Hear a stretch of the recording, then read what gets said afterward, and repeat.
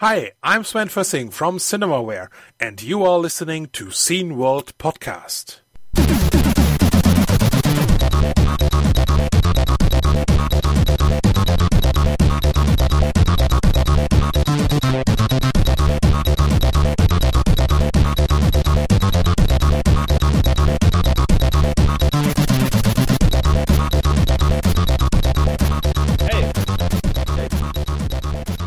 Scene World Podcast. Again, I'm AJ. And Jörg is there. It's Jörg, yeah. Again. Again. Number 6. Yes.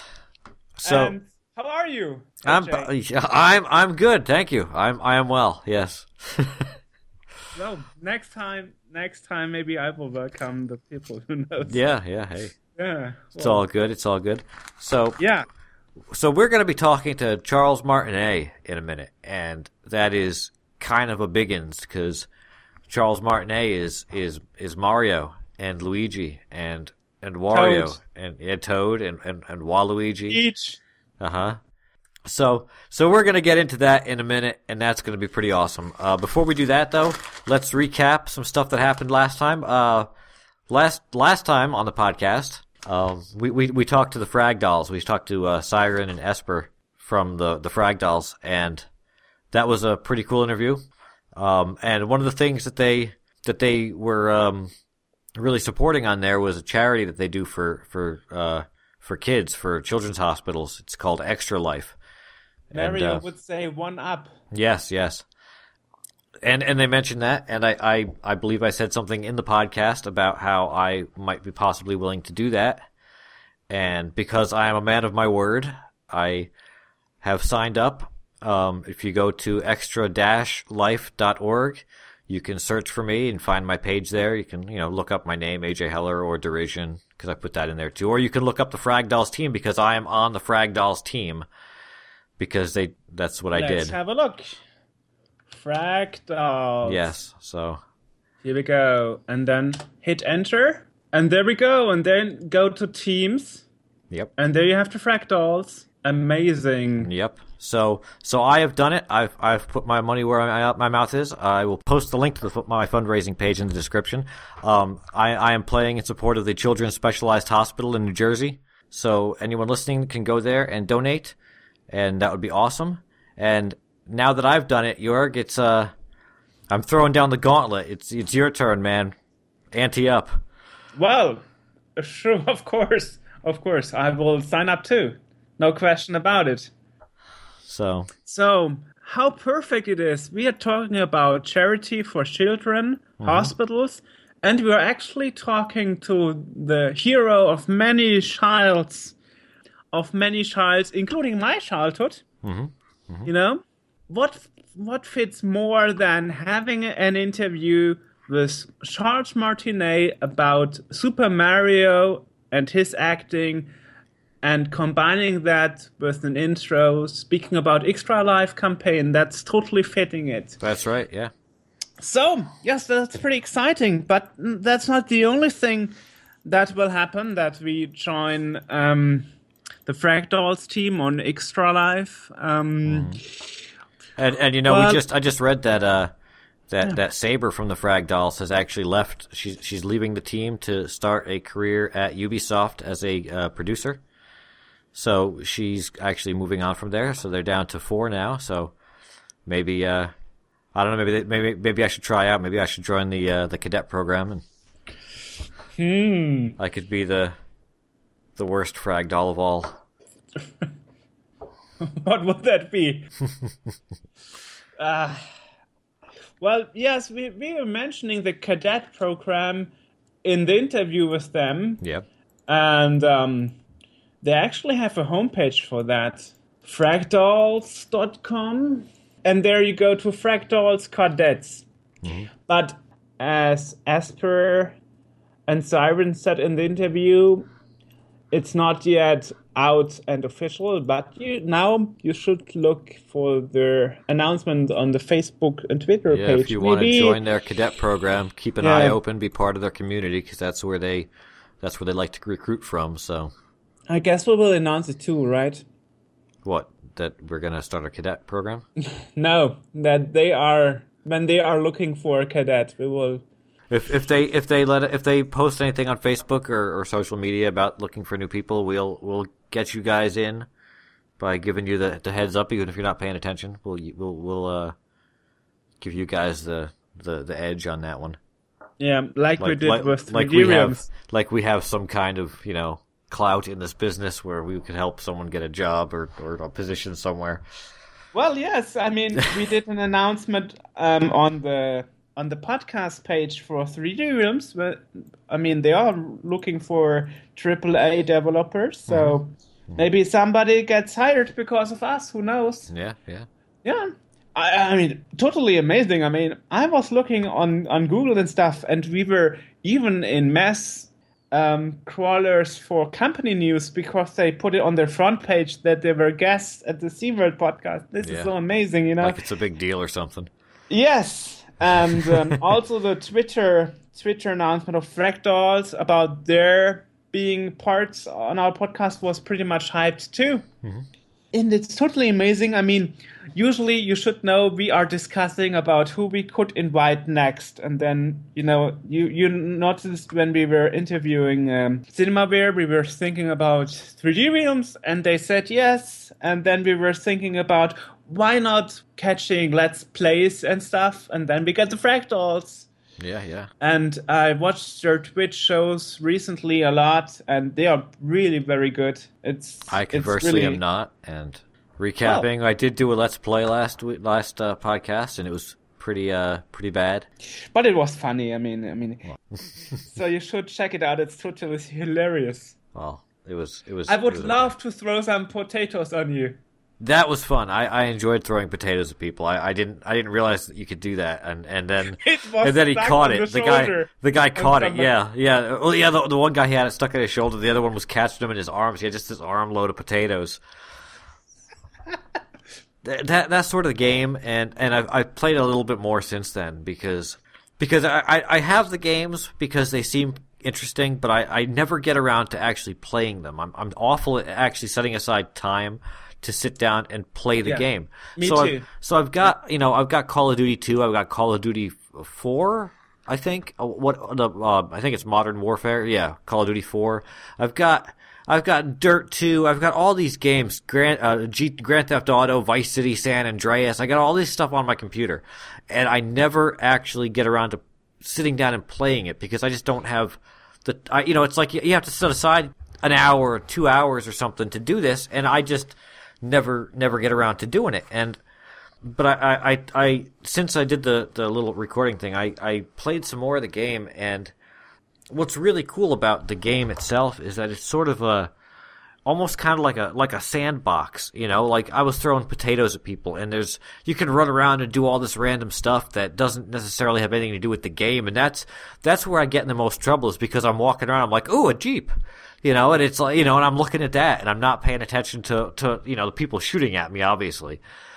Well, the first game where I actually had this freedom and I really enjoyed it was Monster Truck Madness from Microsoft from 1996 or something, and I was like, well, I can drive off the track and go to hills and to seas and get stuck in the seas and stuff. Like, why would I do that?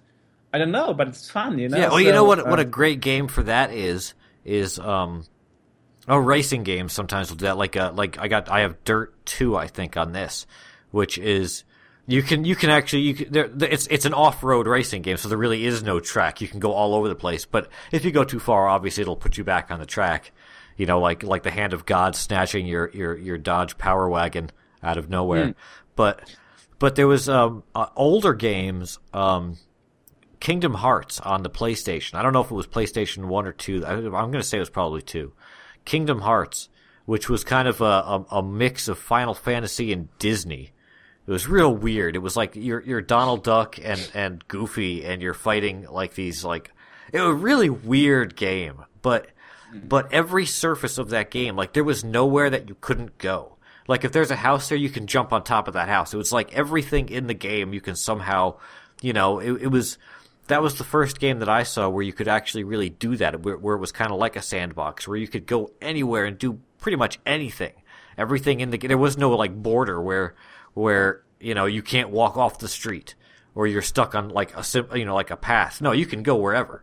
Yes, and the same in Monster Truck Madness, but the world would just end when you reach the border, Oh, are you?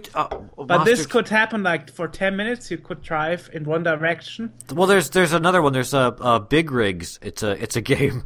It's a badly made game that was released too early, and in that you're driving like 18-wheelers, and it like I said, the game was never finished. And if you get to the end of the world, you know how like normally the world ends? Well, you can just keep going. And like you're just driving through empty space as the world like disappears behind you. And if you go in reverse, like you have a finite if you go forward, you hit like a certain speed, you're 75 miles an hour, that's it. Yeah. If you go in reverse, you keep accelerating infinitely. I know. I saw that on the Angry Video Game. Yeah. Yeah. Right. So I mean that is just that game is just a mess, but so guys, maybe give us some feedback. I mean, what would you think about the idea that we would do that for Extra Life? We would, play the games of the people that we interviewed recently, maybe. Yeah, we'll Extra Life. There's a long lead up to it. I mean, the day that it happens is in November 7th. Yeah. So mark that in your calendar because on Saturday, the 7th in November, the Scene World staff will do something. Yeah, new. I'll be doing something different. I'll be playing. I'll do it. There's a big lead up to it, and I guess we'll be plugging it as we go along. But we don't know any details yet. Yeah, we're ironing that out. I really wouldn't like to spoil the surprise. Yeah. So anyway. So I want to throw out a big thanks for the support. I mean, what is really amazing is that when AJ and I started the podcast, we were actually considering maybe just the two of us talking. But then I said, no, I want a special guest for every episode, And so far, we got really the famous people there, like Lars Sobirai and Laubsang Alvitas. From the Peruvian scene, and that journalist Lars, as I said, and CinemaWare and 3D Realms, and Charles Martinet. It's amazing, And the Fractals. I mean, and I don't want. And if any of you guys have any ideas on who you'd like us to talk to, then throw us comments. Yeah, podcast at sceneworld.org. Yep. Or Facebook. Mm-hmm. Or Twitter. Yeah. Or you can reach out to us through our respective sites or Twitters or Facebook accounts or whatever. All of our stuff. The links are in the podcast descriptions. So and on the top of the homepage. Yeah, exactly. Sceneworld.org. Mm-hmm. You can find us somehow. Up. Yeah.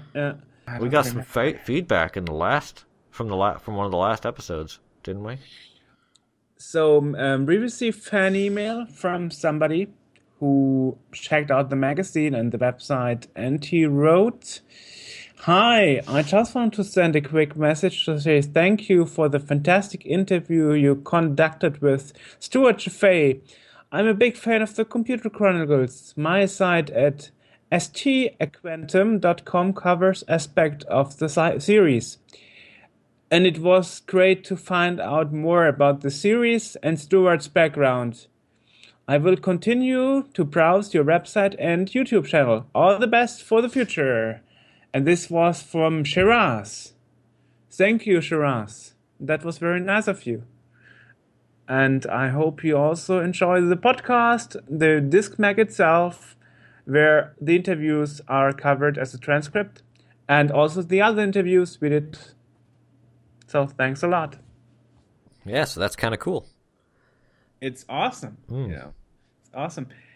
I really think it's great because we put so much effort into making the magazine and the podcast and the video, and some video interviews will be with some of us and me. So the next video interviews are meant to be not only me and the guests, but more than one person from the staff. Yes. So, I mean, you should know we are 22 people, and I have to organize the gang and coordinate everything for the videos, podcast, and or coordinate guests and the disc mag. So it really takes a lot of time, but it's a lot of fun, and the feedback keeps me motivated, and so does it.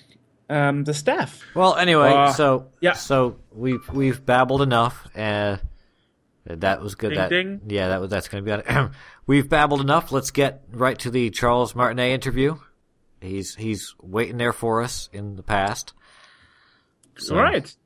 So, hi Charles. How was your trip to Denmark? Oh, it was great. Thank you very much. A lot of fun. Wonderful fans here in Denmark.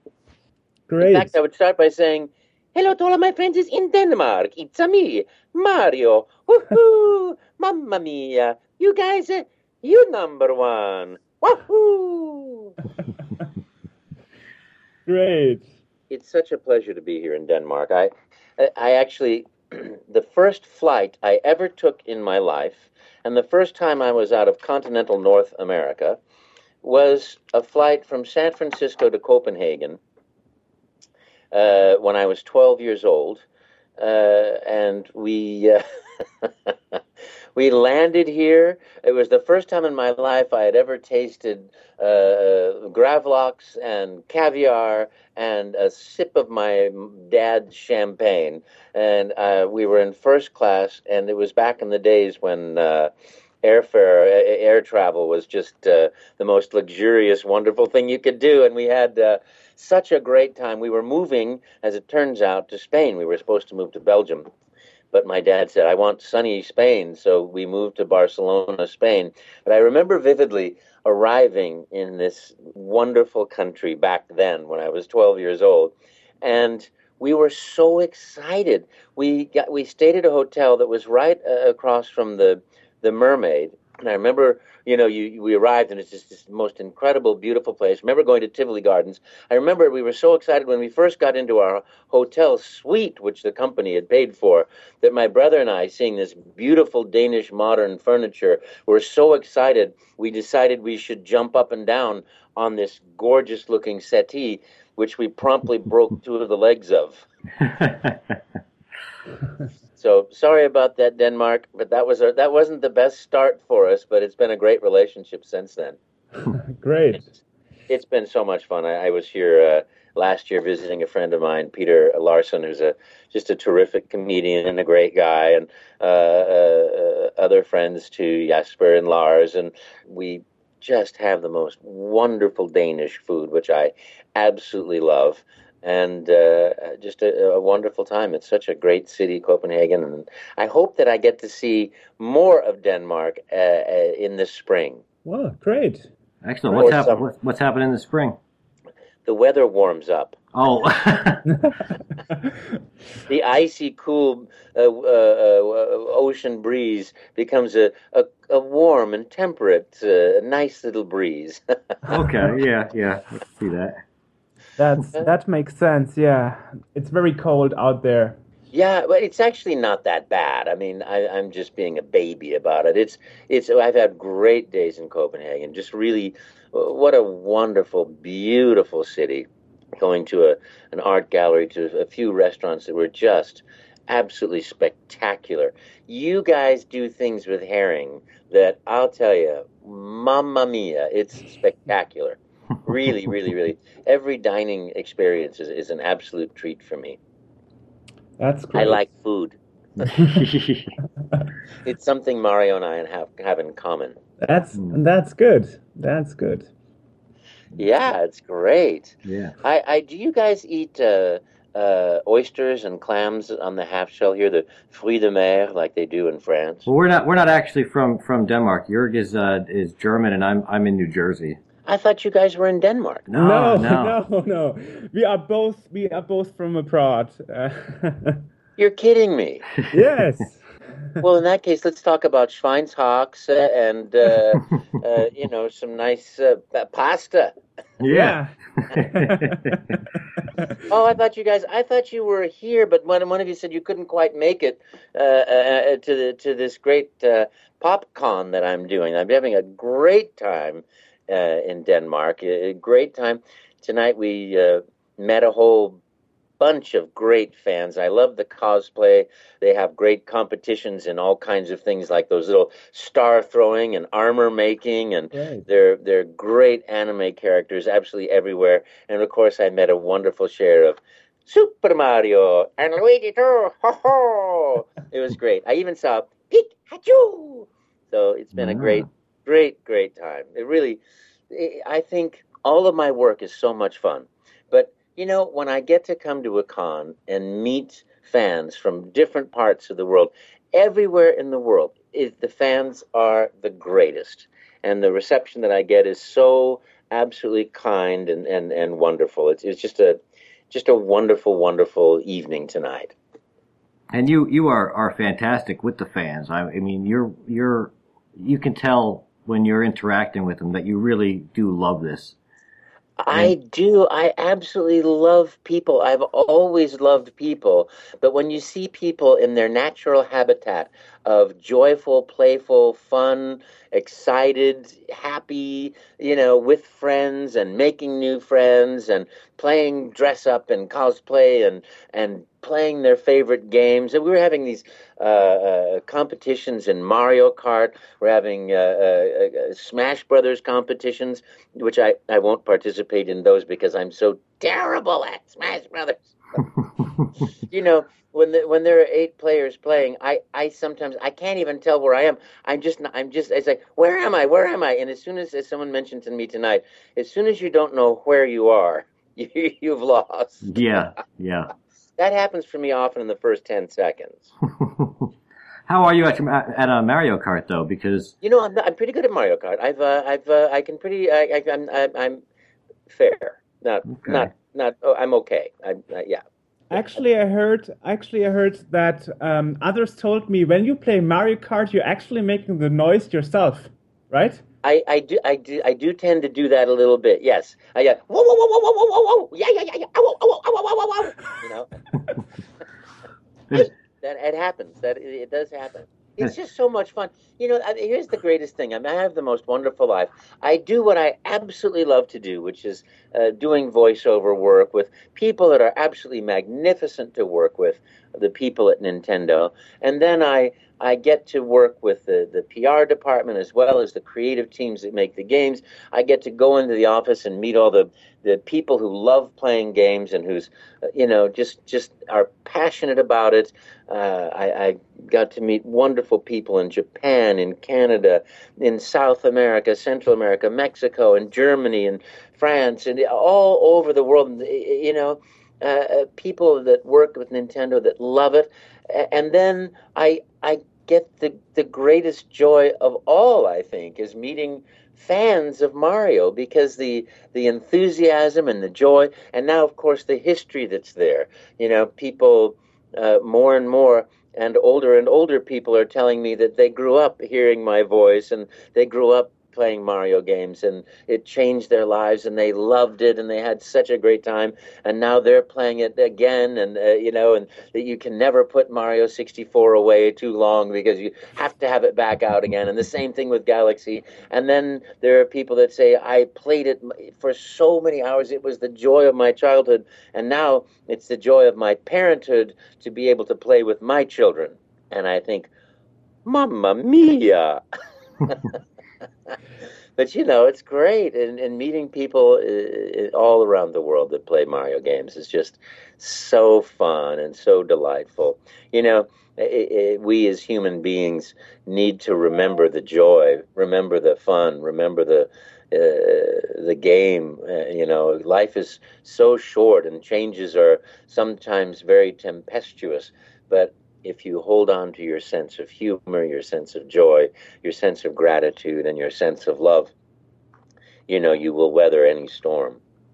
Great. And sometimes you find out that the storm that you think is this terrible tempest ends up putting you down on the tender ground of your future, which is a spectacular thing, So now, well, when you play Mario Kart against the fans, are they allowed to play as Mario, or would the universe implode if that were to happen? Oh no, they can play. I like to play as Mario, but I love to play as Yoshi too and Luigi. I'm really bad playing as Bowser, and I'm terrible playing as Wario because I can't control the. I'm not very good to begin with. Between you and me, don't tell anybody. But when I can't control the cart, I'm in real trouble. And what could be more fun than being every once in a while, you know? Oh yeah. Oh, Yoshi. I that's can't believe true. how can a dinosaur drive a cart so well? That's something I've just never understood. But he's brilliant. Well, you know, I think it's totally awesome because I'm one of those actually people that you were mentioning that grew up with Mario, and now I'm actually talking to the voice actor that does Mario, Luigi, and all the other people in the games, and that's totally amazing. So I'm really happy that you took time and take time right now to talk to us. Oh, it's my pleasure. Absolutely my pleasure. As I say, I love every aspect of what I do. It's not work if you love it, right? And just talking with you guys about it makes me happy, makes me want to pull out my 3DS and play a little Mario Kart 7. You know, it's all about fun. So, and it's a real pleasure talking with you guys. And I hope that you enjoy the interview. It's a lot of fun. Of course, as you saw, we prepared ourselves pretty well. Also with some questions apart from the Mario universe. Sure. Yeah, yeah. Wait, there's another universe? Or that other galaxy. Yeah, yeah. Speaking of Mario Galaxy. Yeah. It's funny how you keep coming back to that game. People brought a lot of Mario Galaxy to autograph, and they do very often because that's a game that really it was huge for so many people. Like Mario 64, huge game, and Super Mario Bros. Wii, huge games in Super Mario Bros. 3D World and 3D Land, and it's all these games that it's so fun for me to see those game covers and autograph them because and then take a picture with the fans because I mean you get to see how much they enjoyed the game, and you also get a sense for yourself. It's like, oh, I love this game. Mario Sunshine is a game that comes up a lot. People, it didn't get ever the huge notoriety of Mario 64 and Galaxy and things, but I'll tell you, what a great game. That That's was a true. great one. I actually played that quite a bit. Yeah, well, so we're very. Well, actually, you are doing this Mario right now for 25 years, but 24 years. I'm just starting my 25th year. Okay. Yeah, it was 1990 when I auditioned for the first E3, not E3, but a CES. And that was, I guess, 25 years ago that I got the job. But the very first time we performed was at Consumer Electronics Show in Las Vegas, Nevada. And what an incredible show when I saw tractor trailers full of gear and games. And that was the beginning of my entrance into this magical world of Mario games that I'd never played one before. I didn't know who Mario was when I crashed that audition 25 years ago. And everything was new. And I saw these games and they just gave me goosebumps and giggles. And I started playing and I've been playing ever since. Not well, but I've been playing. But you also did some other acting stuff. Well, you're a classically trained actor. You studied in London and It's true. I studied at the Drama Studio of London. Sir John Gielgud was the patron. That was a terrific year in London. A lot of young actors say, I want to get into voiceover. How do you do it? And it's interesting because for me, it all came to be for me being a voice actor. But first, I was classically trained because all acting is acting. You have to know your character's through line, his heart, his intentions, his drives, his goals, his weaknesses, his strengths, or her strengths or whatever, and you have to know the motivation, and you have to give reason and thought and emotion behind everything, and sure, the genuineness, people say real, but it's genuine. It's just that in a movie, when you're sitting in a close up, if you're looking for someone, all you have to do is think, where's Diane, but if you do it broad like you do in the opera, where's Diane, it's going to fall completely flat, and if you just think, where's Diane, in a video game, it's not going to go very far, but you where's Diane, it's bigger, it's where's Diane, it's got to have full of life. But the acting is all the same. It's just the size and scope of it that shifts and changes between the different media. So I always tell people, become an actor. Study acting, because study acting, you study people, and studying people, you study yourself, and you're getting to know yourself. You start to know more about what are my motivations, what is my love, what is my hate, what is my, what are my positive sides and negative sides, what are the aspects of being who I am, because that also gives you a chance to make choices about who you are and decisions about where you want to be or go in life. And, it's easy to fall into the default place of, I'm supposed to go to college, get a job, work 7 days a week, have 2.5 children and 1.5 Mercedes-Benz in a 4-bedroom house, and lose track of who you are and where you're going. But your character can lose track of where he is and where he's going. But, the resolution of the play is that he finds himself. And it's the same thing, hopefully, in life for all of us. We all get a little lost. We all get a little found. And in the end, you hope that you bring it all together the way it is done so nicely in many plays and in video games, and, where the hero, triumph. In fact, it's funny because I've been thinking lately that life is really like a video game.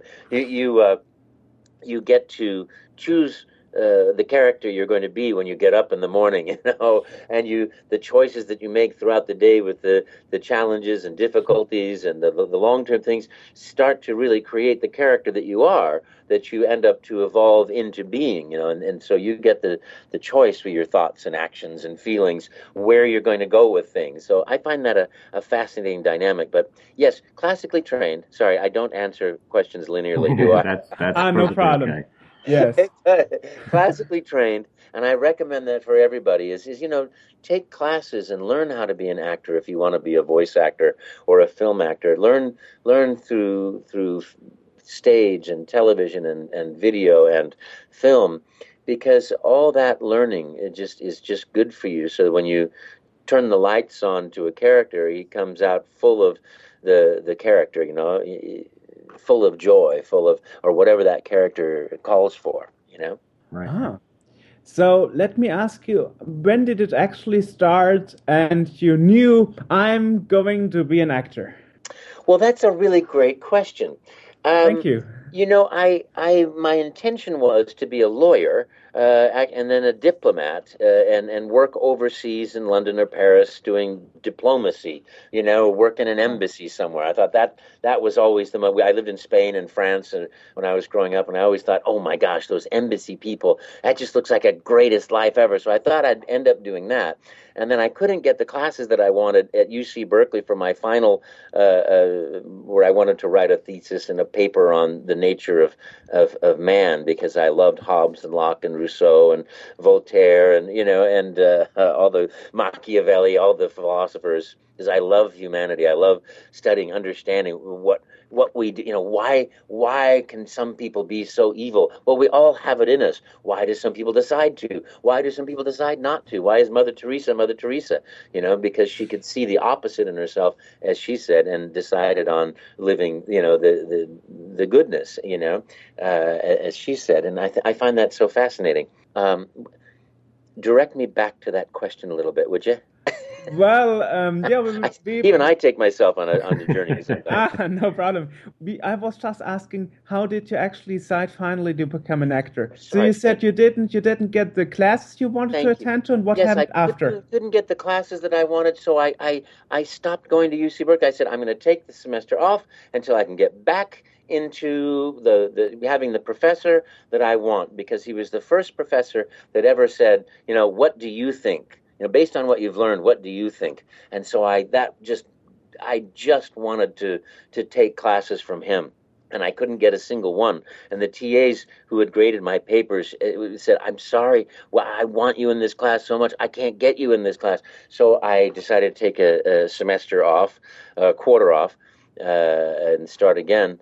And a friend of mine said, come and take an acting class from me. And I said, Les, there's absolutely no way I could ever stand in front of people and talk. It's just impossible. I would probably die.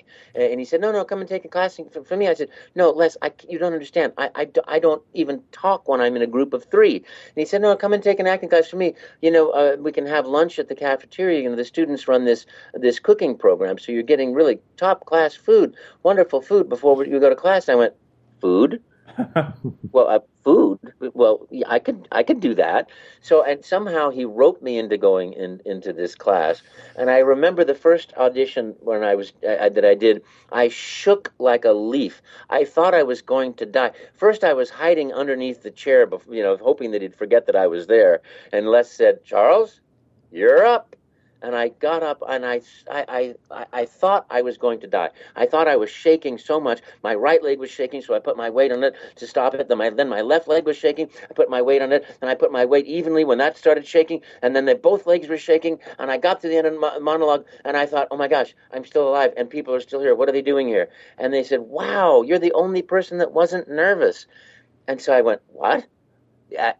That sparked a little tiny spark in me, like, wow, this is curious enough to keep doing.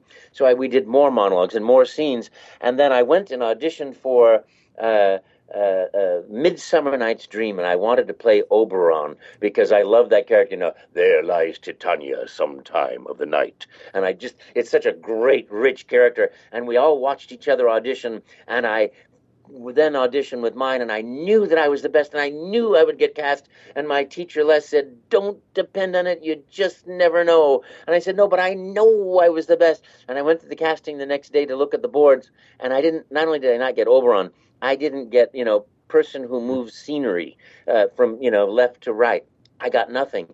And that failure, the strength of that failure, is what made me into an actor, because I then took every acting class I could take. I studied every monologue. I read all of Shakespeare. I read Stanislavski. I read books on mime. I started doing speech classes, and we won the tournaments, the first in the state, and then the first in the nationals. And then Berkeley Repertory Theater came out and auditioned for an apprenticeship, and I went in there against the same people who had played Oberon and all the leads, and I did Oberon's monologue, and I got into Berkeley Rep. And that was the beginning of a great 10 years in the theater.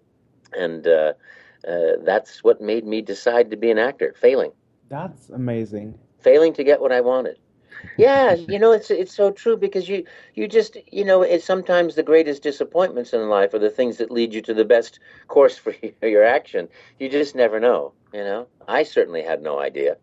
I had no intention of being an actor, and then my first play that I ever did was Arms and the Man at Berkeley Rep.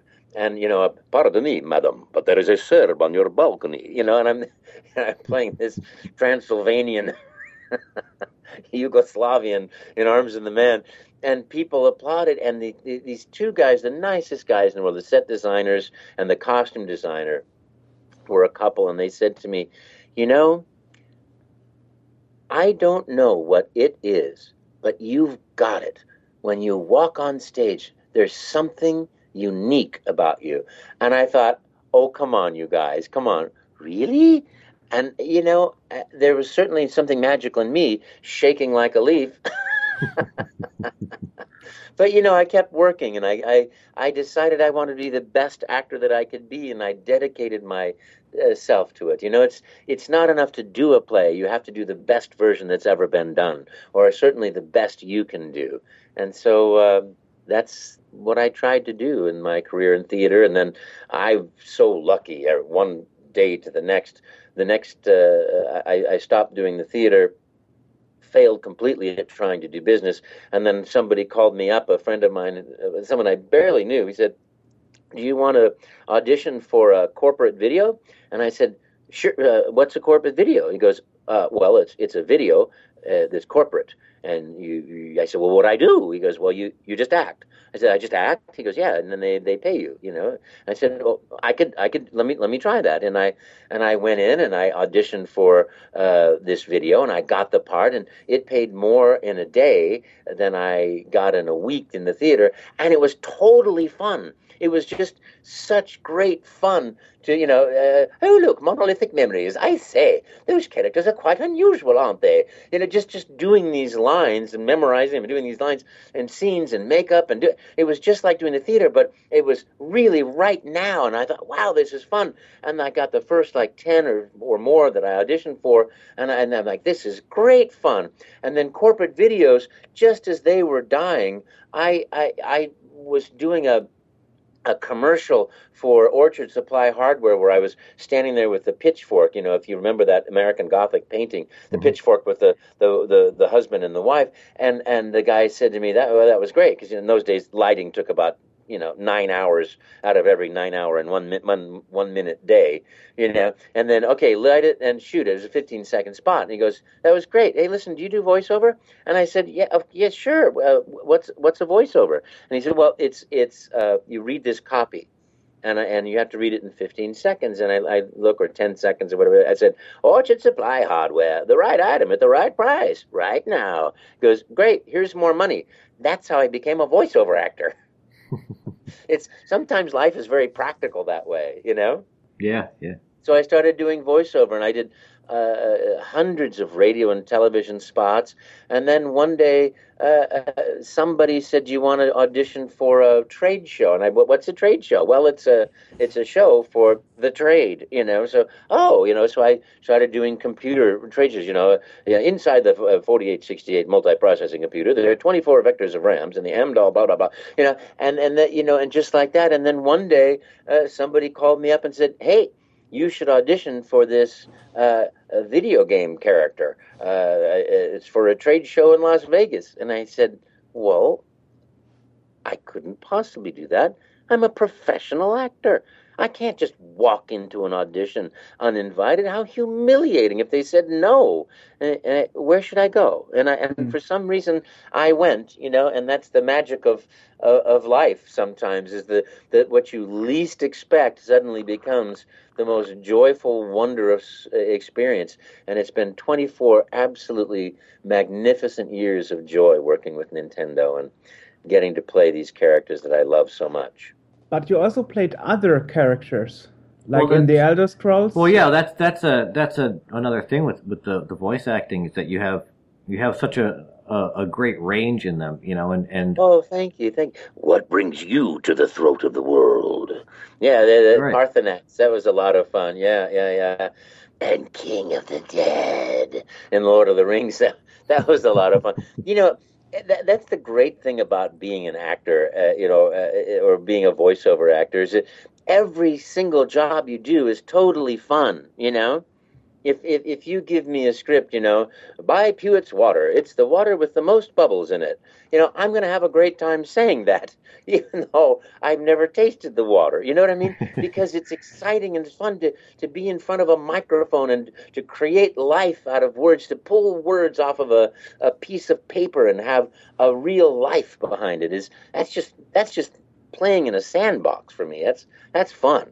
So you actually make up in your mind when you talk? In my heart, it's more of a heart thing. If I see a picture of somebody, someone with big eyes might sound like this, or someone with little beady eyes might sound more like this, someone with a big jaw might sound more like this. Or how about a big smile. You know, you see something in a drawing, and that's a wonderful gift for an actor because you go, oh, I love those big teeth, you know. And sometimes it's playing the opposite. Sometimes this giant, dinosaur can have a bigger voice like this, and and so you go, whoa, that's what.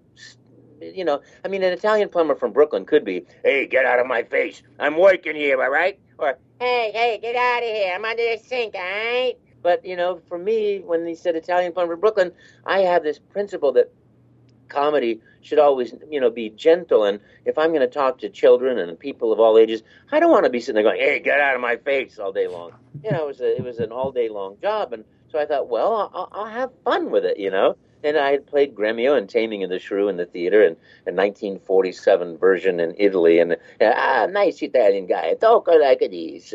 And I thought, well, I could make him young and make him fun. And all of a sudden, when I heard action, it was like, okie dokie, hello there. It's me, Mario. Let's make a pizza pie together. And just started making things up, and I had so much fun, I didn't stop. So, did you as you can tell, it's hard to get me to stop. No problem. No problem. That is why I actually wanted like a moment to talk to where we don't have a time limit, because I was asked by the Danish organizers there by Per, like, how minutes do you want? And I said, like, well, at least an hour or something would be fine, because I don't like to stop people, and we would like to cover everything of that person. So sure, and when you edit it into a 30-second interview, that'll be great. Well, it will be longer than that. Yeah, no. I pulled your leg. Did you feel like hug? I pulled it. Yeah. So now I forgot what I wanted. Well, no, we were talking about the range and all the different characters that you can do. That again, the dragon from the Elder Scrolls is so different from Mario. And for a lot of people, like I wouldn't even have known that you had done that voice had I not researched some stuff, because it's so different. And a lot of people will pull up like Mel Blanc as one of the greatest voice actors, but it's like I see there's almost like a similar thing where you can do such a huge variation of different characters and voices, and it's just kind of amazing, really. Well, you're very kind. I would never put myself on the same classification as Mel Blanc. He's like the Rolls Royce of. He's the guy that invented them all. He's the guy that created them all. I don't deserve to be on the same bus as him. He is. When you hear voices in today's world, it's because all of us of my age, at least, in their 20s or later, we grew up hearing his voice. You heard Pepe Le Pew and Bugs Bunny and literally the hundreds of characters that he did, and he invented them from scratch because nobody had been doing voiceovers before. So they all came right out of his imagination, right out of his heart. What an absolutely stunning person. But I'll tell you, it is one of the most profoundly wonderful things anybody's ever said to me was, Mel Blanc was the voice of my father's childhood, and you're the voice of mine. And that, what could be more of an honor than that, to know that you make somebody smile and have fun. But yeah, definitely Mel Blanc was he was in the category. He was the only one in that category as the true great creator of animation voices. Without which nobody, we'd all love to follow suit, and be that good. But, he was certainly the inspiration to do that. But he created such variety and such wonderful, joyful characters. They're just fantastic. They were so lucky to have him. We're all so lucky to have him. And, it's like piece of destiny, isn't it? If he had decided to be a truck driver, we may never have heard of him, Yeah. William Shakespeare, if he decided, writing, there's not enough profit in that. I think I'll go into grain trade. We'd have never read these beautiful plays. It's just amazing how life just somehow just works that way. When you do something that you love, it really does give you more to do that you love. Well, it's we like didn't. grateful. You know, the more you're grateful, the more things you have to be grateful about. The more fun, the more joy, the more happiness, the more love. It all just is energy that just seems to generate itself.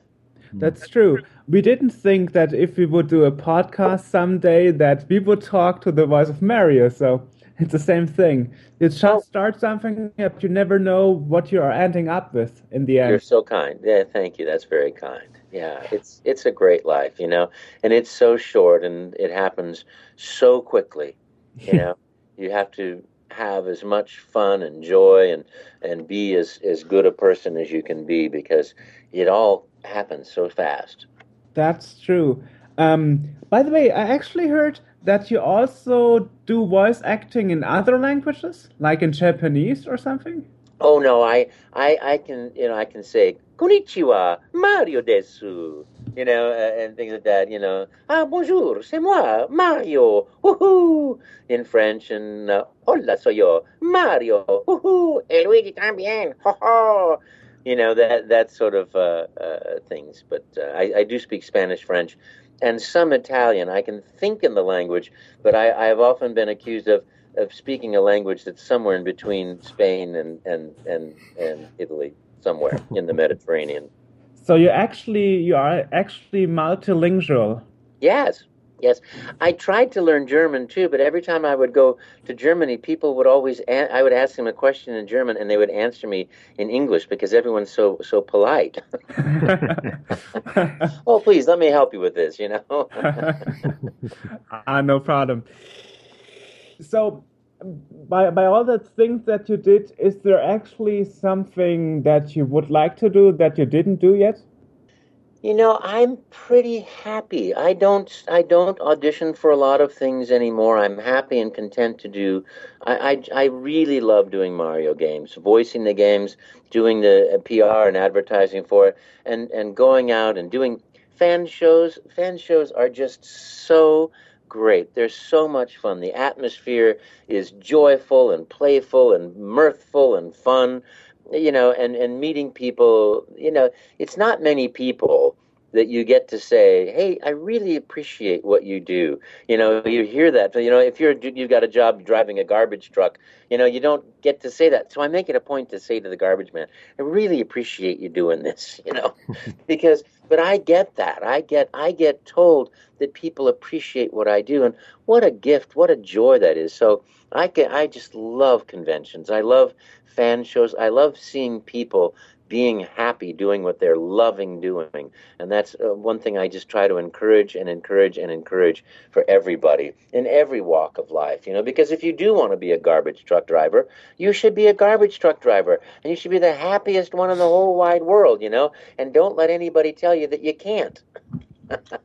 I mean, it's okay to do a backup, get a college degree as a backup. But, you know, if your dream is to drive that truck, then, you know, get that 18-wheeler or whatever it is, do it, you know. Keep your own dreams alive and do what you love and follow your heart and follow your passions, because you are creating, you know, everything. Yes. And so create it fun. Yeah, it's kind of funny because when I was a kid, I actually wanted to be that was my dream job as a child, to be a garbage truck guy, because it seemed like so much fun to ride on the back of the truck, you know? Right? Well, nowadays you have gotten. Well, you see, and that's why it's good to be staying present with yourself, because if you wouldn't want that job now, that you can allow your dreams to grow and expand and change even. Exactly. Well, exactly. Nowadays we have garbage truck simulator on the PC. You know, where I've lived for so many years, they still have guys that grab those metal cans and walk down the steps, put your garbage into that big bin, and then walk back up the steps. It's like, wait a minute. I said, can I try to lift that thing? I couldn't even lift it up. But then the idea of putting it on your shoulder and walking down steps, filling it full of people's concrete and whatever else they put in their garbage, and then walking back up the steps 300 times a day so that you can go home and take a bath and get up in the morning and do it again at 3 o'clock in the morning. I mean, that's hard work. Yeah, that part true. Of it I wasn't too thrilled with, but yeah, that's even harder than voiceover. That's true. Where they say, "Come on in and play," and you go, "Woohoo! okie dokie, yeah. It's even harder than that. What And it is actually? amazing because the folks that I work with, they work so hard and so much goes into creating a video game. It's remarkable. It's years of the creative teams thinking and conceiving ideas, and then inventions and villains and good guys and helpers and twists and turns in every plot and new ways and new adventures you get to explore inside of their creative minds, and it's magnificent. And I come in, a voiceover talent comes in there and spends 4 hours or 8 hours or 16 hours, and it's a piece of the game that you recognize. And I think it's just been in the last few years that people are recognizing voiceover actors so wonderfully for the work, and it's much appreciated because it's other people that do most of the work, 99.9%. But we get to come in and when you decorate the cake, people go, "Oh my goodness, look at that! Happy anniversary!" It's like, wait a minute, somebody baked that cake, somebody grew that flower there, somebody did all this other work that went into it. But it's really an honor to be recognized for doing something that I love to do so much. Actually, I would think it would be along the same lines as like a movie where there's so many people go into making a movie, and it's, the actors are what you recognize from the movie, but it's such a huge production behind it. That is absolutely true. It's amazing. And if you're on a movie set too, it's like there are rings of where the concentration, gets deeper and deeper and deeper, and everything is moving towards that center of the storm, which is when the lights and the camera and the action happens, into that one distilled moment. Everybody's concentrated work for years gets into that one, just those tiny seconds where you get the opportunity to get it right, and that is really an exciting thing to do. I wanted to ask, since you are doing this for so long, how you think it's changed over the past 20 years, 25 years, because I know when I was a kid, video gaming was a side kick thing. It would be like geeky, and you would be like an outsider. And nowadays, especially Nintendo created something like casual gamer, and gaming is getting more popular. Well, it's like now normal. It's now outselling music and movies and television and everything else as the biggest form of entertainment now. It is. That's spectacular, isn't it? I mean, when I auditioned for Mario, I had played Pong, and waka waka waka waka, and and tuck, tuck, tuck, asteroids and Space Invaders, and then I thought that video games disappeared, and suddenly Mr. Miyamoto and the creative teams at Nintendo come up with this Italian plumber from Brooklyn, and the next thing you know, that it's side scrolling. It's not just on one screen, but it's side scrolls, and then all of a sudden, you've got this handheld, and then it keeps evolving, and now you've got this 3DS and the 3DS XL, and these magnificent things that you can carry with you and live and play the games, and and then the Wii, so that people will get off the couch and start playing the games there. And it's remarkable, the evolution. And always, though, the thing that's amazing to me is the integrity of the characters, because even though that you had 8-bit technology and you have Mario running along, inside a single screen, you suddenly have it, that character today, 30 years later, is just the same guy. It's just we have more dimensions and more fulfilling views of him and more adventures and more fun, diving deeper into the creative geniuses that create so much fun. I just find that absolutely amazing, the evolution of gaming. And I think it's great. People love to play, and what a great thing to do. It's great fun. It's certainly inspiring to play a game. For me to play a Mario game, I'll never make it through one, but it's inspiring to see that creativity. It's joyful. It brings fun, and you can concentrate for hours and you go, wow, that was just great. And then you go back and play it again tomorrow because it's about the gift of fun. And that's what gaming is, the gift of fun.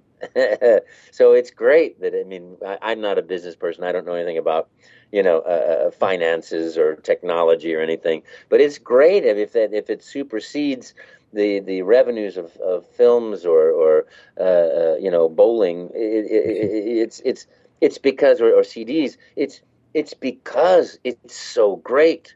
What I would like to know is, I think you probably followed the media in the past years that there were two statements made.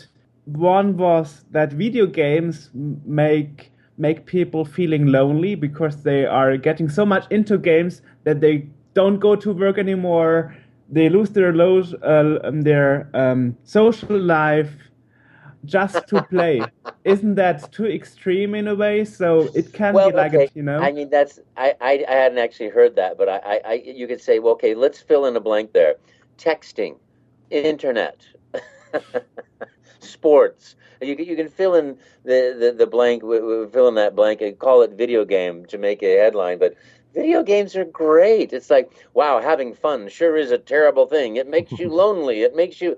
No, how about it's wonderful because you're having fun, and you're not doing it alone. I don't play games in a vacuum. I love to play with other people, and you look at this convention, you don't see people that are isolated and alone.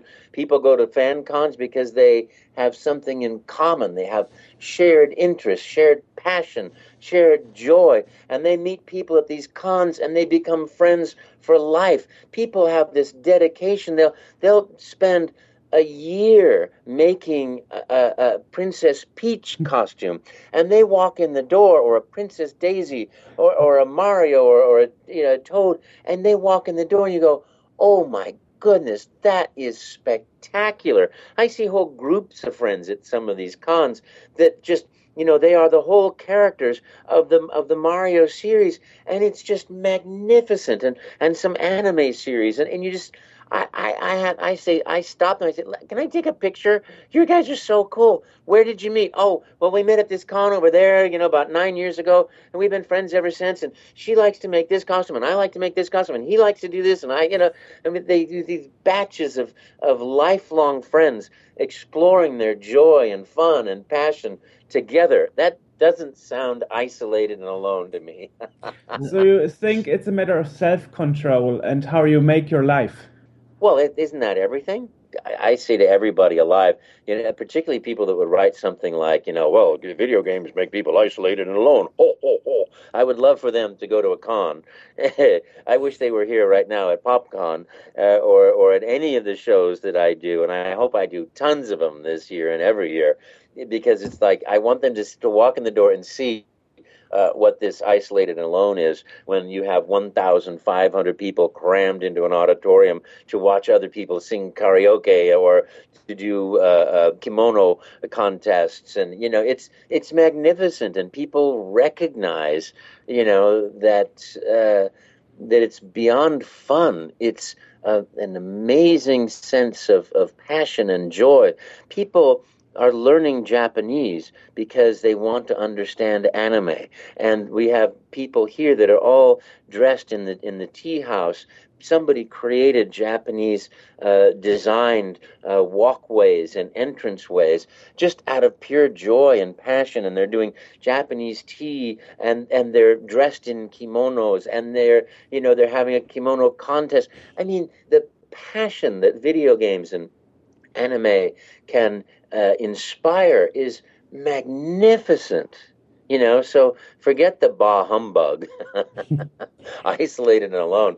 Come to one of these shows, and but I warn you, if you think that it makes you isolated and alone, you might find yourself, completely so thrilled with it that you won't be able to stay away from cons, because when you see people having so much fun, you either have to get into it or run away.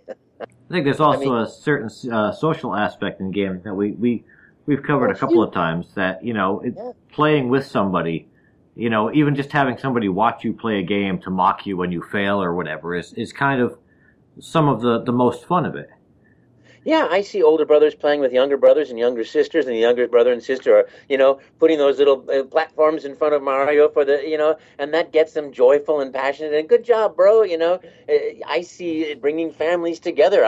I meet people all over the world who say, it was the joy of my childhood, and now the joy of my being a parent is to be playing with my children, and it brings us together. And the kid says, yeah, it's my time with my dad.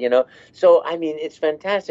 I meet soldiers, American soldiers in Europe, and they come with these beautiful, sweet, wonderful families to meet and talk about games and get an autograph and a photograph together. And it's a family environment. It's a family joy of being together. And you see the same light in the children's eyes is in the parents. And it's beautiful, that smile, that joy, that sense of togetherness and fun. It's very tender. It's very tender to me.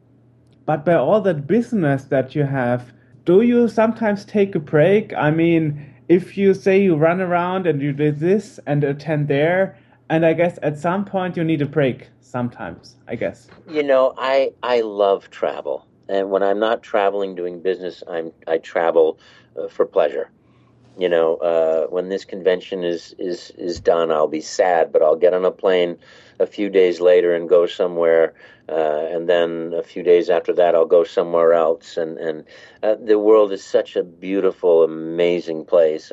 I love being in Europe is a very special joy for me. Being in Asia, very special joy. Different food, different art, different culture, different language, different light.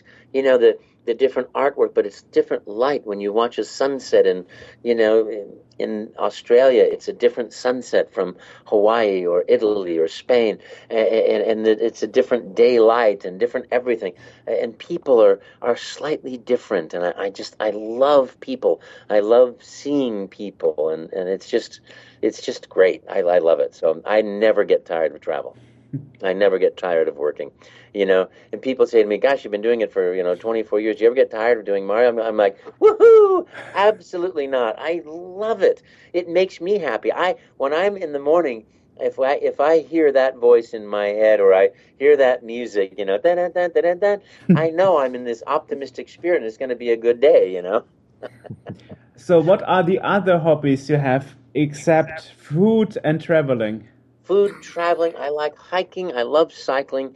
I did a whole bunch of AIDS rides. Unfortunately, it's been like many years ago. That's when I met life going so fast. That was great. Great companionship, meeting lots of wonderful people, riding our bikes from San Francisco to Los Angeles and up in Canada. And, many times just doing these amazingly wonderful rides and hiking, exploring. I love cooking. I love, I love recording. I just enjoy things. I like writing, but I'm so terribly inconsistent, but I do enjoy writing as well. I remember I love writing my things that give me memories for life, Great. Yeah, it's great. And people are such a passion to me. I love it.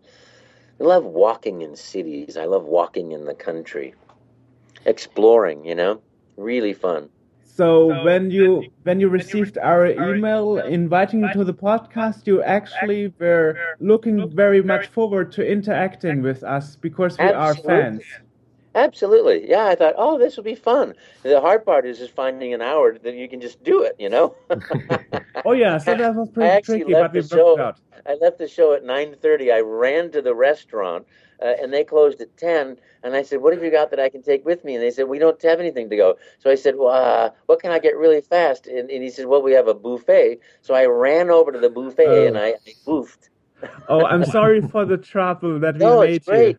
No, it's great. It's like finding time. It's like that's the most precious commodity of all, Yes, I noticed that it was not easy. I was just a bit worried because of the late hour, but you didn't seem to mind. No, it's great. I just arrived a couple of days ago, so my sleep cycle is not quite there yet. So it all works out fine.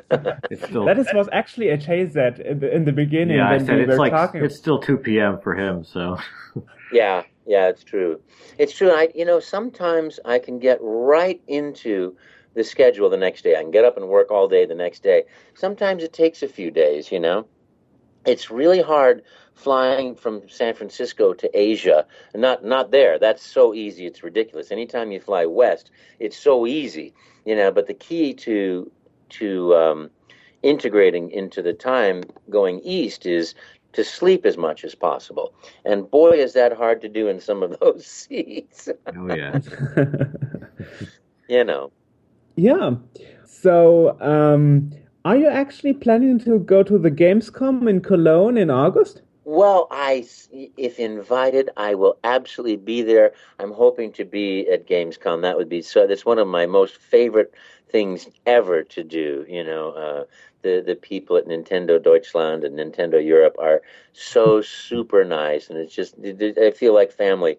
And so I'm hoping for Gamescom. I'm hoping also to do Festagame in Chile. I have lots of wonderful events throughout the year that going to a SuperCon in Florida and some Comic Cons in Montreal and a show in Corpus Christi, Texas, and Dallas, and it's very exciting because the other aspect is I love traveling the world, but I also love traveling in America. We have such amazing different little aspects of our culture that are so fascinating. The food in Atlanta versus the food in Dallas versus the food in Santa Fe. It's so interesting. You think, well, what's American food? It's a burger. No, it's not. It's so It's interesting. And yeah. the architecture and the light and the people's sort of feelings about life are so different, Mm. Well, actually, I was asking because we from the Scene World magazine and podcast, we actually are officially invited by the Gamescom organizers, and I will be there definitely. I already booked my place where to sleep and so on. So maybe we could meet up in person. That would be awesome. I would absolutely love that. That would be absolutely fantastic. So you have to pretend like you didn't do this interview. Okay, well, that's the deal. So when we come to Gamescom, we will try to meet you. I will let that would you be know. so great. And what a great convention that is. Oh, my goodness. That's just a spectacular one. Totally awesome. Oh, totally awesome. And Cologne, what a city. What a gorgeous city. I mean, it's worth going to that just to see the city, but the convention is so full of life and joy and characters and more cosplay. Cosplay is becoming this huge cultural phenomenon. You can't ignore it anymore. People, here I am in Denmark, and I see people running down the street, in little wolf costumes, and as characters from video games and characters from anime, and it's like people are looking at them and smiling and saying, "Hello, Mr. Wolf." It's just so sweet. Which actually makes me wonder, did you ever dress as Mario as you already have the voice? I never have. I never have. Why I have a hat. Why well, not? that's close enough. And sometimes I wear the hat. Okay. Well, because I do voiceover as a profession, and Okay. that's what I do is the voice. And there are a lot of people that do the cosplay a lot better than I could ever do it. And I love to see them. I love to take pictures with them. People come dressed in the most amazing, Mario and Luigi outfits. And, sometimes I'll never forget a couple of times, one time in Mexico in particular, the whole family came out, because everyone in the family plays the Mario Kart game. And they had just had a baby. And mother had made a toad hat for the baby. Wow. And little toad socks for the baby. It was the cutest thing I've ever seen in my life. It was so adorable, you know. It's such a great family fun thing, you know. Great, great. Yeah, Yeah, it's actually, great. I heard in one interview you would love to do the voice of Zelda, but from the Zelda game Link. Yeah, but you know, I trust Mr. Miyamoto. You know, he said thank you very much, but the character is just exactly what we want right now. And you know, you really have to trust the creative teams that have the passion and joy of making those games, because they're right. It wouldn't add to have Link have a voice necessarily, but what they created is just right. It's just what they want. If Mario were, hey, how you doing? You know, welcome to the kingdom. I just want to talk to you a little bit. You'd be going, he's like, wait a minute. Okay, I, that I want to doesn't play. fit. I want to play the game. You know, and some games it's great. You know, Skyrim. I think it's terrific. The creating of the whole world and the words that and the whole language of dragon speak. You know, that's fascinating. That somebody goes to that depth. You know, I think it's just really terrific. Uh, but that's not for every game. That's And I true. think if you look at 30 years of Mario games, it's such a beautiful legacy, and it's because of the integrity and the values of the creative teams to keep that character really grounded and rooted and consistent. And I think that that keeping that integrity and keeping that consistency is serves the Zelda games and the Mario games much more than well, we've got memory, let's add more voice. That's true. So, are you actually planning to do this for the next 25 years? Because Oh yes, many absolutely. people we interviewed, they do their stuff they did with even 90 or 91. Oh yeah, sure. The great thing about being a voiceover actor is you hydrate, hydrate, hydrate, and you can keep your voice. You keep your voice. For the guy that did Tony Tiger was something like 88, and he was still doing, they're great, wow, that's so fantastic. I hope I do it for the next 30 years. Gosh, by then I'll be 50. Oh Wow. wait, my math is about as good as my video game skills.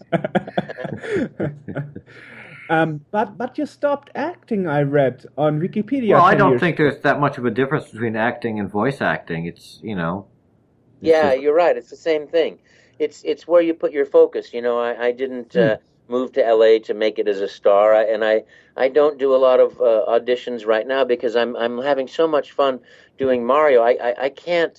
I don't have enough time to do an audition for a film or a television, even 1 or 2 days, and be able to commit to it because you audition, then you call back, then you do the job. Well, that's 3 different dates, and I'm not in at home consistently enough to be able to follow through with that. Somebody offered me like several weeks, and I couldn't do it because it was like that would just conflict, and the theater is impossible. I do. My rule is do what you love to do, and my what I love to do is Mario and the conventions and the PR and the advertising, and Talking to fans like us. and talking to fans. Yeah, yeah, yeah. it's the greatest. Why change that? And also the other thing is too, I will still do. If somebody offers me a video game outside of Mario games, I'll still do a game like Skyrim or something like that. But yeah, there are lots of young people that are just starting out that they need to cut their teeth, and I think at a certain point it's great to keep doing what I do, and I love what I do, and I don't need to do a whole bunch of different things. I'm happy. And you don't consider to retire. No, oh heavens, no, no. Somebody asked me that the other day, and I thought I don't even know what retire means. Why? What? I don't. I'm going to stop doing what I love so I can go do what I love. I don't. Wait. Hang on. What? Hey, what? To me, it's like I love doing just exactly what I'm doing. And I want to complete that. I want to keep doing that as long as it's fun. I wonder, since you are so involved in the video game business, did you actually get yourself a bit of background about the history of video games? I mean, like who invented video games and so on? Do you know, I did read large amounts of Game Over, that a great book on that, and I read, but I don't remember names of who did what, but I also saw a documentary on it on American public service television, which was just great. So fascinating. Yeah, because it was invented by, what we considered back in the day geeks, But I Yeah. mean, but, to me, it's like, boy, you got to respect that. These people had a sense of fun and creativity.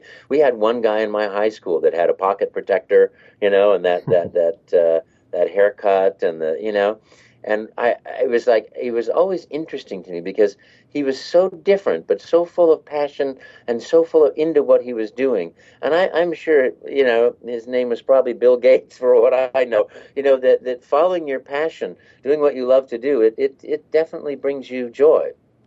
Well, I'm just asking because many people are like, okay, I'm doing this voice actor stuff, and then it's okay, I'm doing the next thing. But what I experience from the conversation right now, you really have some background knowledge about the game that you do voiceover for, or about the technique. Even though you said you're not a technician, you said a lot about. First, it was a still picture, then there was scrolling and so on. So you got really some background about Yeah, the it's stuff you're fascinating. involved. Yeah, it's fascinating to me. Evolution is fascinating to me. Evolution of humankind, of video games, film. That's so interesting. So you are That's trying to keep up. It's just fascinating to me because that college course that I took on the nature of man, 3 courses, it inspired me to learn more about people for my whole life. I discovered my real passion right there, and acting is a big part of that passion. The character of Mario is real. The person who faces challenges with optimism and joy, and an everyday human being who is in love with a princess and rescues her. That's very real. The brother who is the second born, who's more timid but still courageous and still does it anyway. That's more like me and like my brother and me. And the person who's that part of you that's full of self-pity and everybody cheat by me. The Waluigi is very real, and Wario's anger, how about a rotten day? It's very real. So acting to me is a great, great fun way to look deeper into us, because you are learning somebody's motivations and things. Mario can't be real for you if it's not real for me. That's I think. making I sense. think that's my job as an actor, is to just make it real. And that you don't do, you study, learn, study, learn, study, learn, study, learn, study, learn to become an actor, and observe, observe, observe. But when you go in for an audition, and when you do a voiceover job, I always say this: you're like a dog chasing a stick on the beach. They're not trying to, let me see if I do it this way, if my master will like me more. Or maybe if he'll throw it one more time, if I go get that ball like this or that stick like this. He goes because he just loves to chase the stick. And that's what I do. And I love to chase that stick, and I love to create that character. That's what it's all about, is that very joy. And that's what I wish for everybody. Whatever it is that you do, is follow your heart. The first time that was said to me, I was 28 years old, and I had absolutely no idea what that meant. And I have an idea what it means now, but I don't know what it means now. Follow your heart, pursue your passions, develop your personality. Who are you? What do you care about? I profoundly care about people. I profoundly care about human rights. I profoundly care about people all having the right that is equal, and the right of joy and life and pursuing happiness and liberty. I absolutely believe in those principles, and I think it's a moment-to-moment life choice that we all get to make, and that is our right. That's fantastic. That's true. Yeah. Yeah. Unfortunately, not everybody has the possibility. That's Exactly, sad. which is why we have society and why we have civilization, is to help people to get there. Well, so you really think a lot about society too. So, where do you think we are heading in the next 20 years? What's your perspective about the future? Exactly to say it, but I just believe optimistically in the future of mankind. Absolutely. Absolutely. We're here evolving and growing. Great. Yeah, I think so. Yeah. All right, Well, so where can I people... hope so. Otherwise, what are we doing here, you know? Yeah, really, yeah. So where can people go to find out more about you and what you're doing in the future and what we can look forward to? Now, there you've hit an area where I completely fail. Nowhere that I know of. I guess just keep Google searching me and find out what conventions I'm going to do and what cons I'm going to go to.